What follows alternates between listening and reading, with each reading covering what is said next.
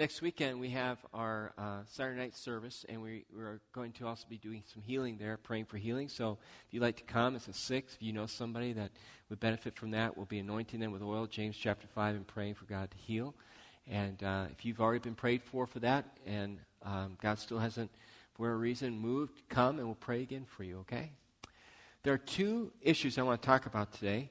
And if you're here and you're not a follower of Jesus, I encourage you to sit back and listen. I think you're going to be very interested in this. If you're a follower of Jesus, I want to talk to you about probably one of the biggest sins that we as followers of Jesus struggle with, and it has to do with our finances.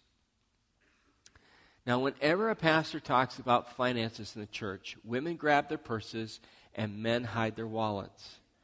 Relax, okay? Let go of those things, all right? Not here to take it from you. But I do think it's kind of funny how people get weirded out whenever you talk about money in the church. In fact, I've heard people who've actually walked out in a service, or that put pressure, didn't it? Or left a service and would under their breath or later on write or make a phone call, nobody ever in this church, and say something to the effect that, see, I was right. All I ever want is your money. I'm not going back. How many of you have ever heard that before? So, yeah. And don't answer this one. And how many of you were the one that said it, right? All right? Or at least thought it. Now, I want you to think about how ridiculous that is. How many of you have a favorite restaurant? Let me see your hands. Okay? So if it's a favorite restaurant, you frequent it to some degree. I bet you don't leave that restaurant with your friends or your spouse or your kids and say, all this place ever wants is our money. We're not going back there again. How many of you like to play golf? Let me see your hands. All right, so we have golfers in here. I bet you and your friends, after you're done golfing, you go out and have a coffee or a burger or whatever. You don't sit there and go, we're never going to go golfing again. All they want is our money anyway. How many of you like to go to the mall? Let me see your hands. Yes. I bet you don't walk away from the mall thinking to yourself, I'll never go there again. All they want is my money, unless you're Dutch like me. You get what I'm trying to say? There are a lot of places we go that want our money, and we give them our money, and we don't walk away saying, that's all they ever want is our money. Why is it when it comes to church, however, we feel like the issue of finances is like taboo? You can't talk about it. I mean, honestly, you cannot talk about what it means to be a follower of Jesus and not get into financial terminology. And I want to give you a powerful, beautiful example of it. Turn your Bibles to the book of Ephesians. I'd really like you to see this in your Bibles if you have them. So turn there in the New Testament. And I want you to turn to the very first chapter, Ephesians chapter 1. And we're going to look at verse 7. We're going to put it on the screen for you as well. And I would like you to read it aloud with me. Ephesians 1, verse 7. Let's read it aloud together. In Him,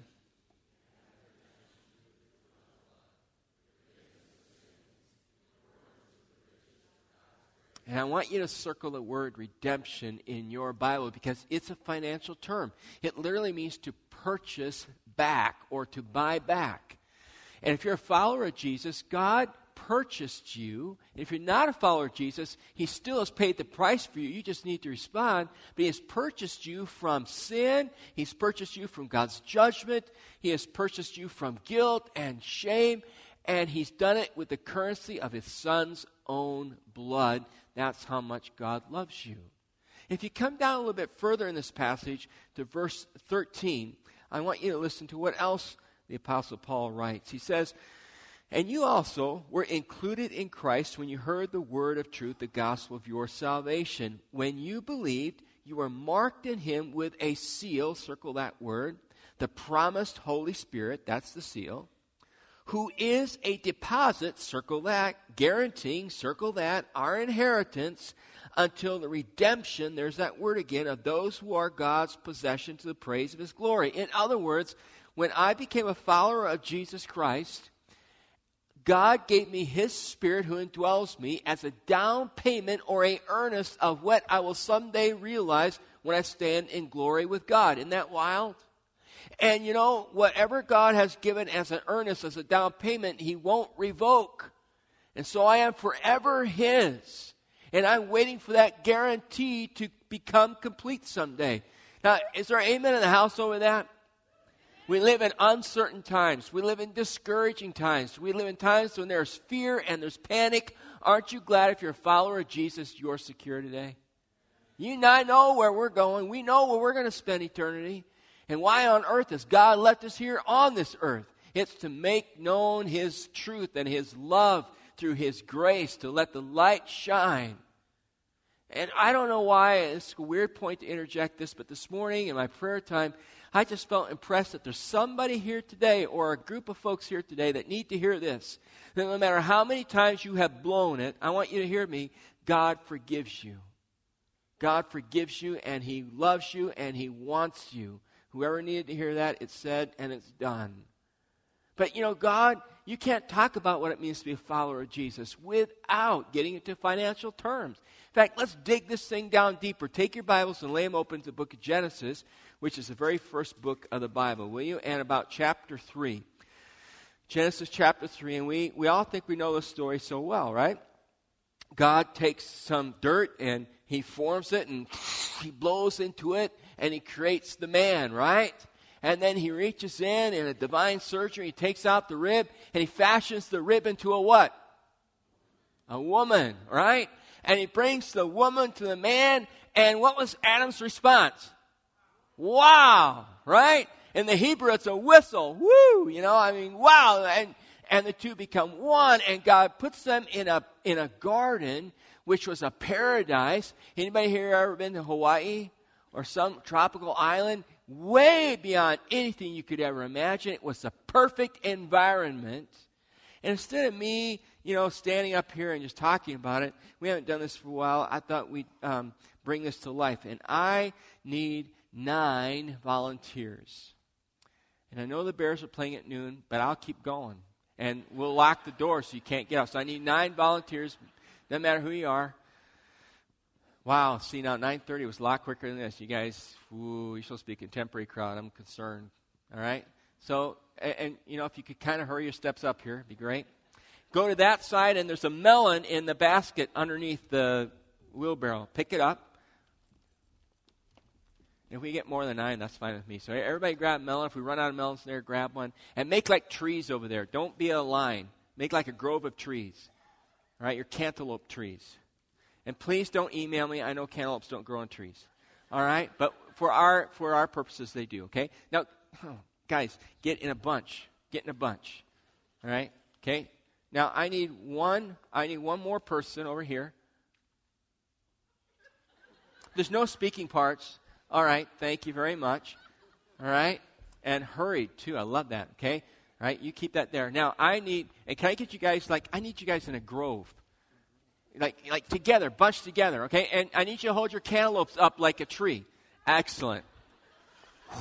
Okay, now I need a husband and wife. Married couple. Whoever gets up here first. All right, good. All right, thanks for being willing to volunteer. Come on up, all right? I need you to stand here. Your name is? Tim? Felicia. All right, you are Adam and Eve. Okay, all right, you're Adam and Eve, all right? In the garden. All right, now we got our actors in place. Fruit. Okay, God creates Adam and Eve and He puts them in the garden. And God says to Adam and to Eve, you have these trees. They are your trees. And all that fruit is your fruit. And I want you to absolutely enjoy it. You can climb up those trees. You can build a tree house there if you want. You can etch your initials, A and E in there if you want. You can sit under the shade, but those are your trees. Go ahead, right there. Stand right there, okay? They belong to you. But, Adam and Eve, watch this. This tree over here, my tree. My fruit. Don't mess with it. Enjoy your trees. Enjoy your fruit. They belong to you. Now, why did God do that? God was introducing a principle that carries through to this very day. If those melons are too heavy, you can kind of let them down. All right. But seriously, God was introducing a principle that still holds true today, and that is God always reserves for Himself a divine portion. And that tree and that fruit, there was nothing mystical or magical about it. But God was teaching Adam and Eve a principle. I give you everything. But Adam and Eve, remember that one part is always mine. I reserve a divine portion. Leave it alone and enjoy what I have given to you. Now, we all know what happened in the garden, don't we? Remember the snake slithered up to Eve? And by the way, in the Hebrew, Adam was standing there. He wasn't out hunting, all right? But he just didn't say anything. Typical man, right? And the serpent said, you know what? Look at that. Got her eyes away from what she had and said, God's keeping something from you, and you deserve that. In fact, if you go and take that, you'll own everything, and you won't need God. And unfortunately, Eve listened. She took her husband over there. Go ahead. All right. And let's read Genesis 3:6 while they stand there for a moment. Read it aloud with me together. Here we go. When the woman saw that the fruit of the tree was good for food and pleasing to the eye,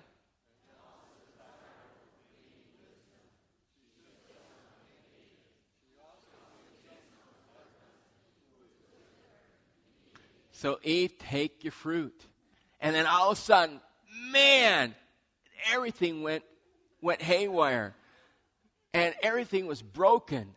And as a result of that, if you read on in the book of Genesis, what did God do to Adam and Eve? And then what did he do to the environment? He had to what? Curse it, right? Because they rejected him. Now, you all keep your melons, okay? And take them back. They're a gift to you guys. Let's give them a hand, all right? Keep your melons. No, keep them. They're yours. Go ahead. In fact, when the service is over, you guys come up and grab these melons because they'll rot by next weekend. We have to bring a fresh batch each time. All right, here we go. What was that all about? Why? I mean, God owns everything, right? Some of you are not sure. You're like grabbing your wallet. I don't own that. Okay. God owns everything, doesn't he? Right? So why is it that God would say, you can have all of that, but this one's mine, when all of it is his in the first place? Because God was trying to teach them and teach us a principle that he wants us to depend on him.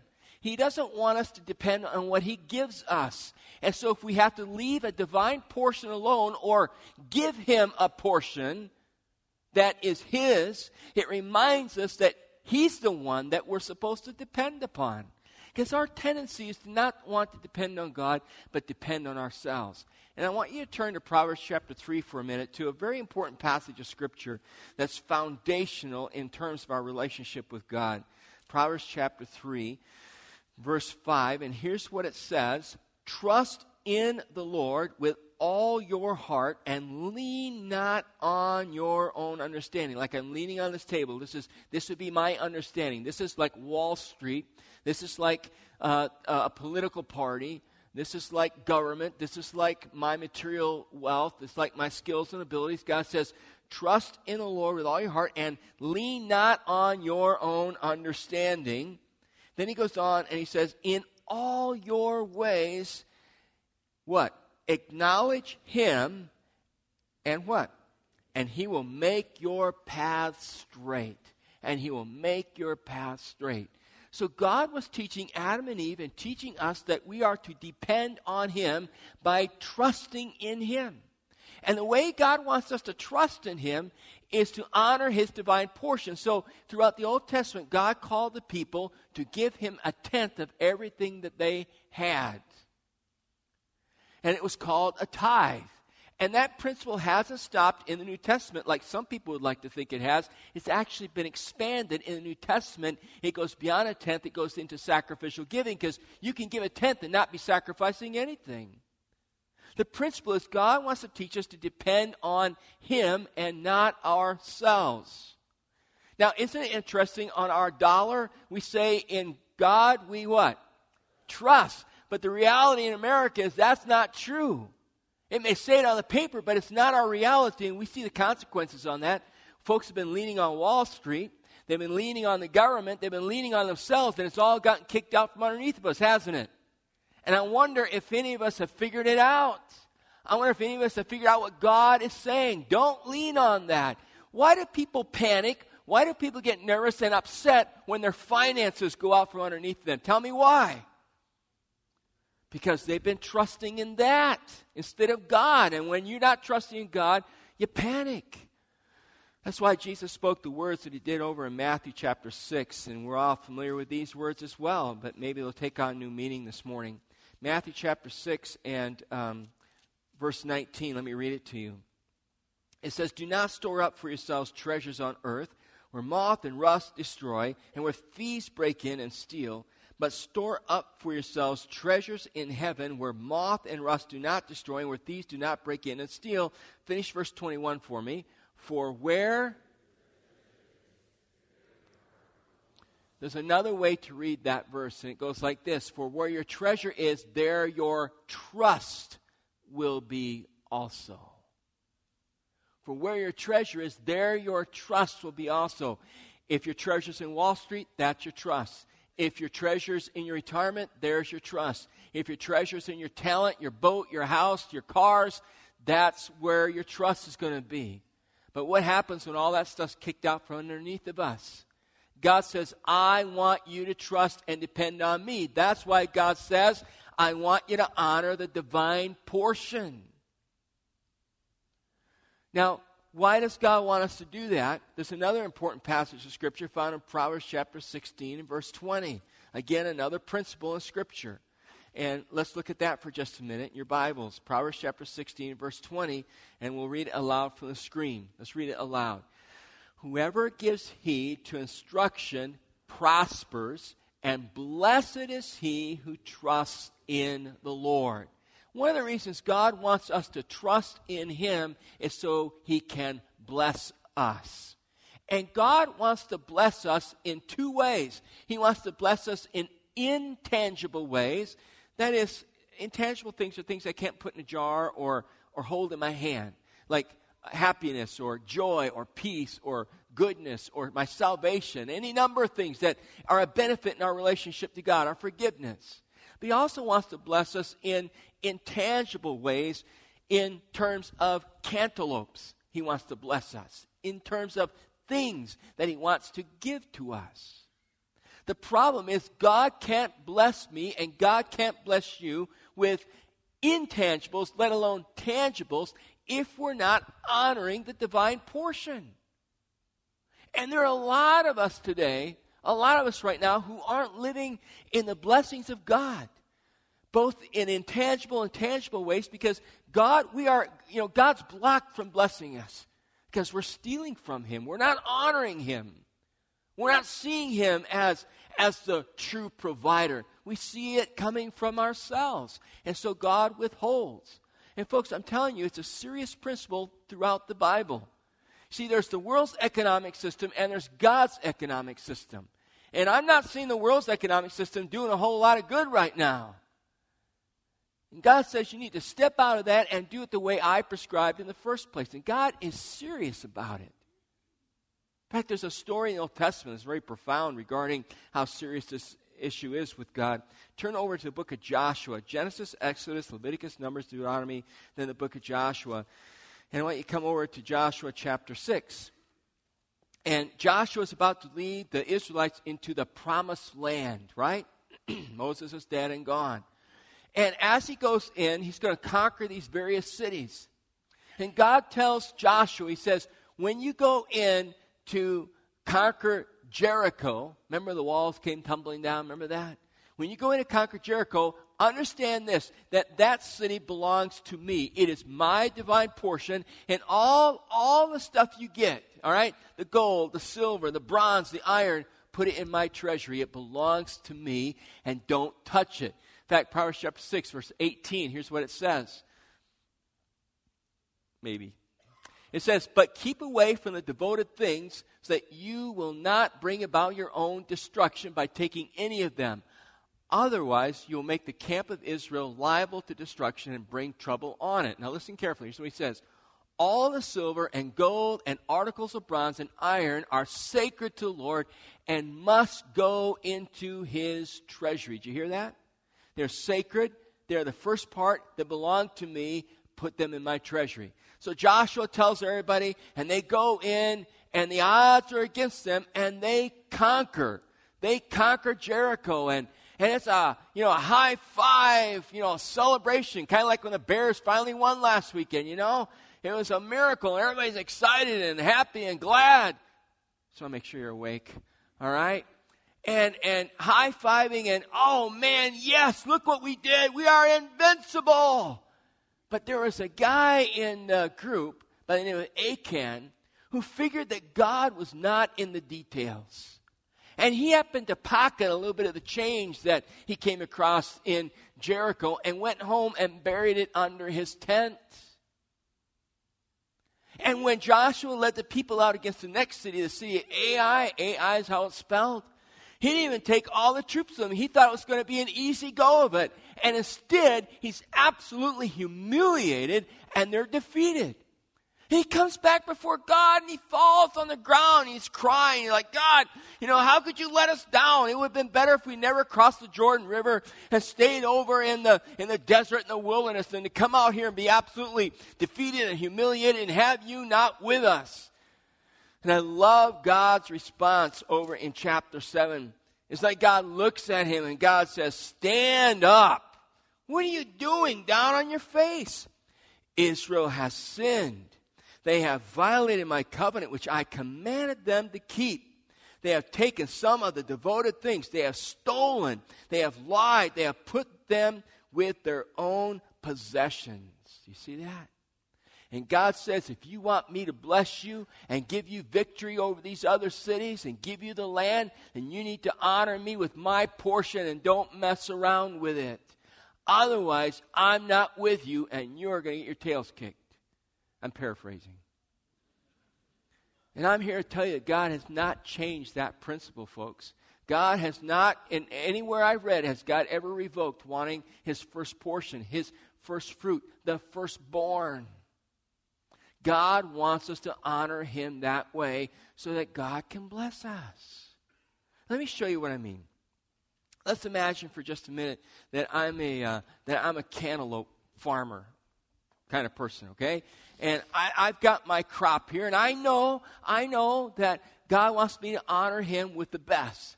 So let's say my crop is right here. Count these out. Ready?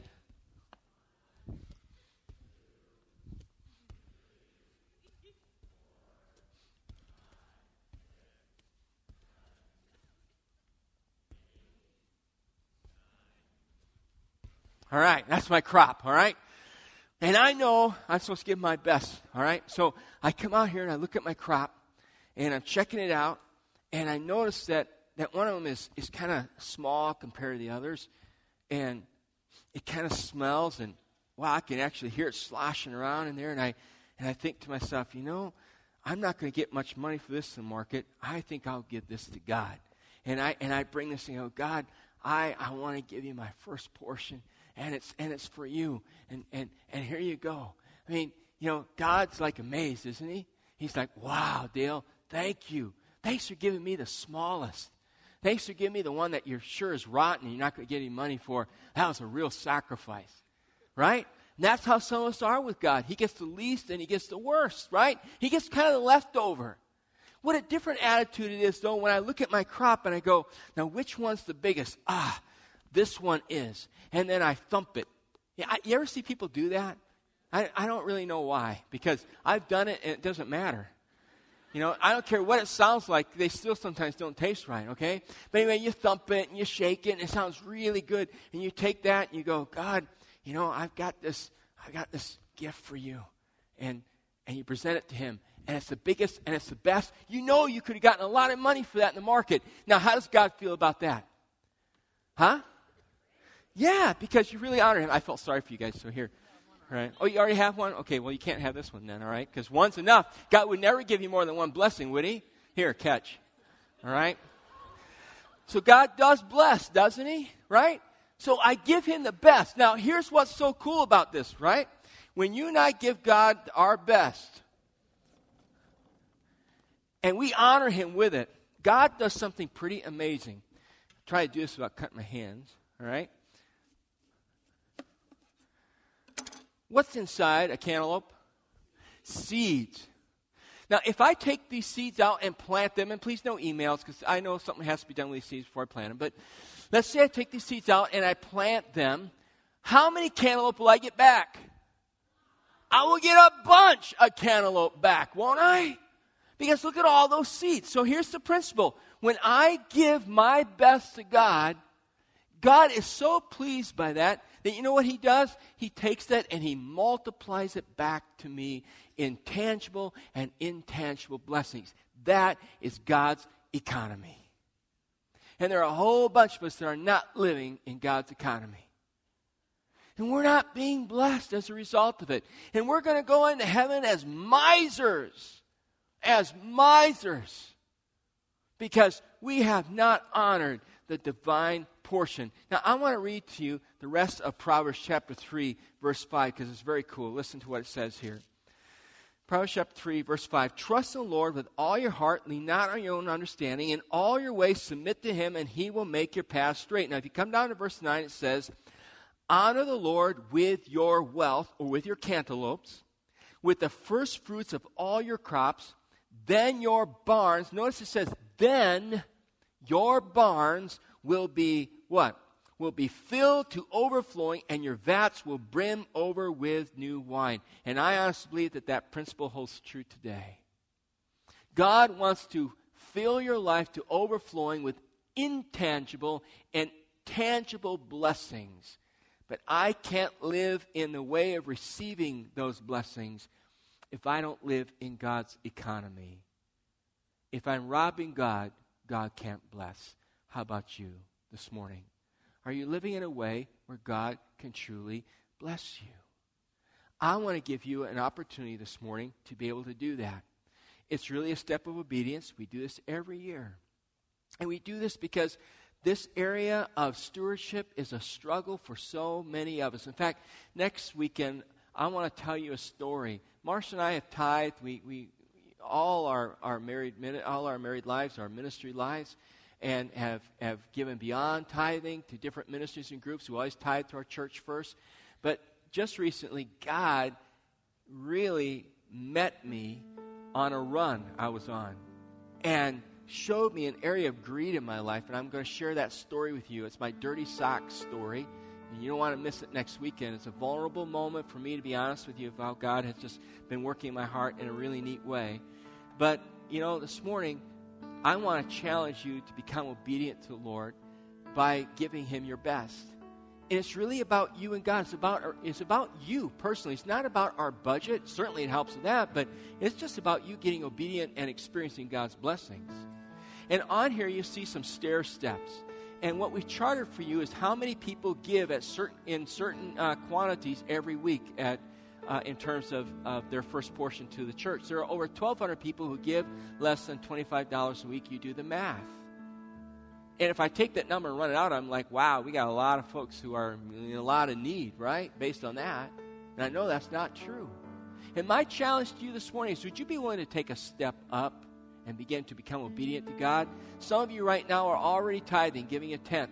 I want to ask you, would you take a step and be sacrificial and let God multiply even more back to you? Some of you aren't tithing, and God's speaking to you today, and you could take 6 or 7 steps and practice obedience. Some of you right now financially are not in a place where you can. Too much debt and other issues going on in your life. You know, we have a ministry in our church to help people who are struggling financially. Not all of us are great at budgeting. I thank God for my wife, or I'd be in big trouble. She's great at it. And all you have to do on this card is write, I need help, and somebody will contact you and put you together with a financial counselor. But for some of you, you can only take a step or two. My question is, will you just take whatever step God's leading to you right now? Eyeball where you are and eyeball where you want to be, and then turn it around and fill this card out. Give me your name right now, your address, city, state, zip, email. You say, why do you want that? Because I'm going to be praying for you on a regular basis. It only goes to me. And about 3 or 4 times a year, I want to write you and encourage you. I also want to get from you emails, letters of how God's blessing you as you step up to obedience. I want to hear that. That so encourages me. You'll never know how that blesses me.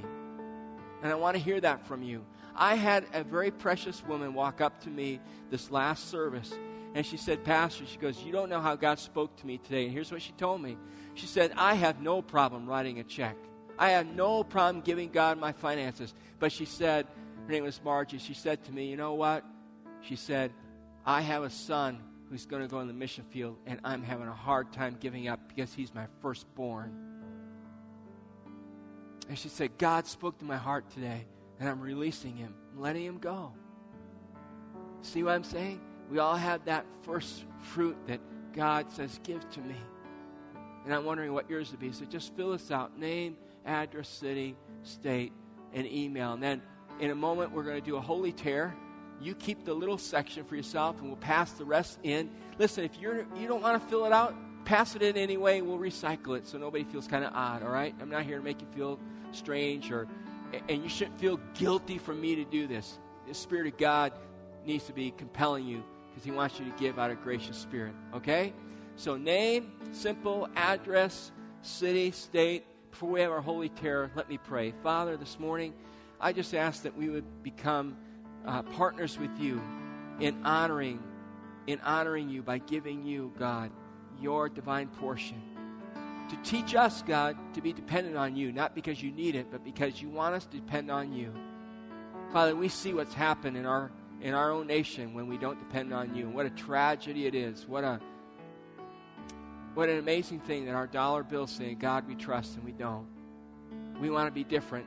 We want to move into your economy. So bless each person as they take that step forward in Christ's name. Amen. All right, count of three. Ready? 1, 2, 3, tear. Hand them in. Our ushers will come down and pick them up. Go ahead, hand those in right now. And while we're finishing up this morning, if you are willing to host a small group this upcoming session, which I think is just going to be very radical, very revolutionary for us, then when I dismiss this in a minute, please come up to this table. Pastor Rick will be here, and he'll give you your materials and sign you up for a training session. I beg you to do that. Sign up for that purity seminar. Folks, we're trying to build you up. We're trying to make you strong in the days that we're living in. So I believe we're truly living in the last days, if not the beginning steps that will end this world as we know it, and Christ will return. All right? So thanks for your obedience to God. In a moment, I want to pray his blessing on your life. If you're a guest here, we don't talk about finances every weekend, so don't panic. Probably, every other weekend? Just kidding, all right? Just kidding. Every once in a while, we hold the mirror up, don't look at ourselves. We want to be obedient to God. And I can't wait to get your stories. Let's all stand. Hand those cards in.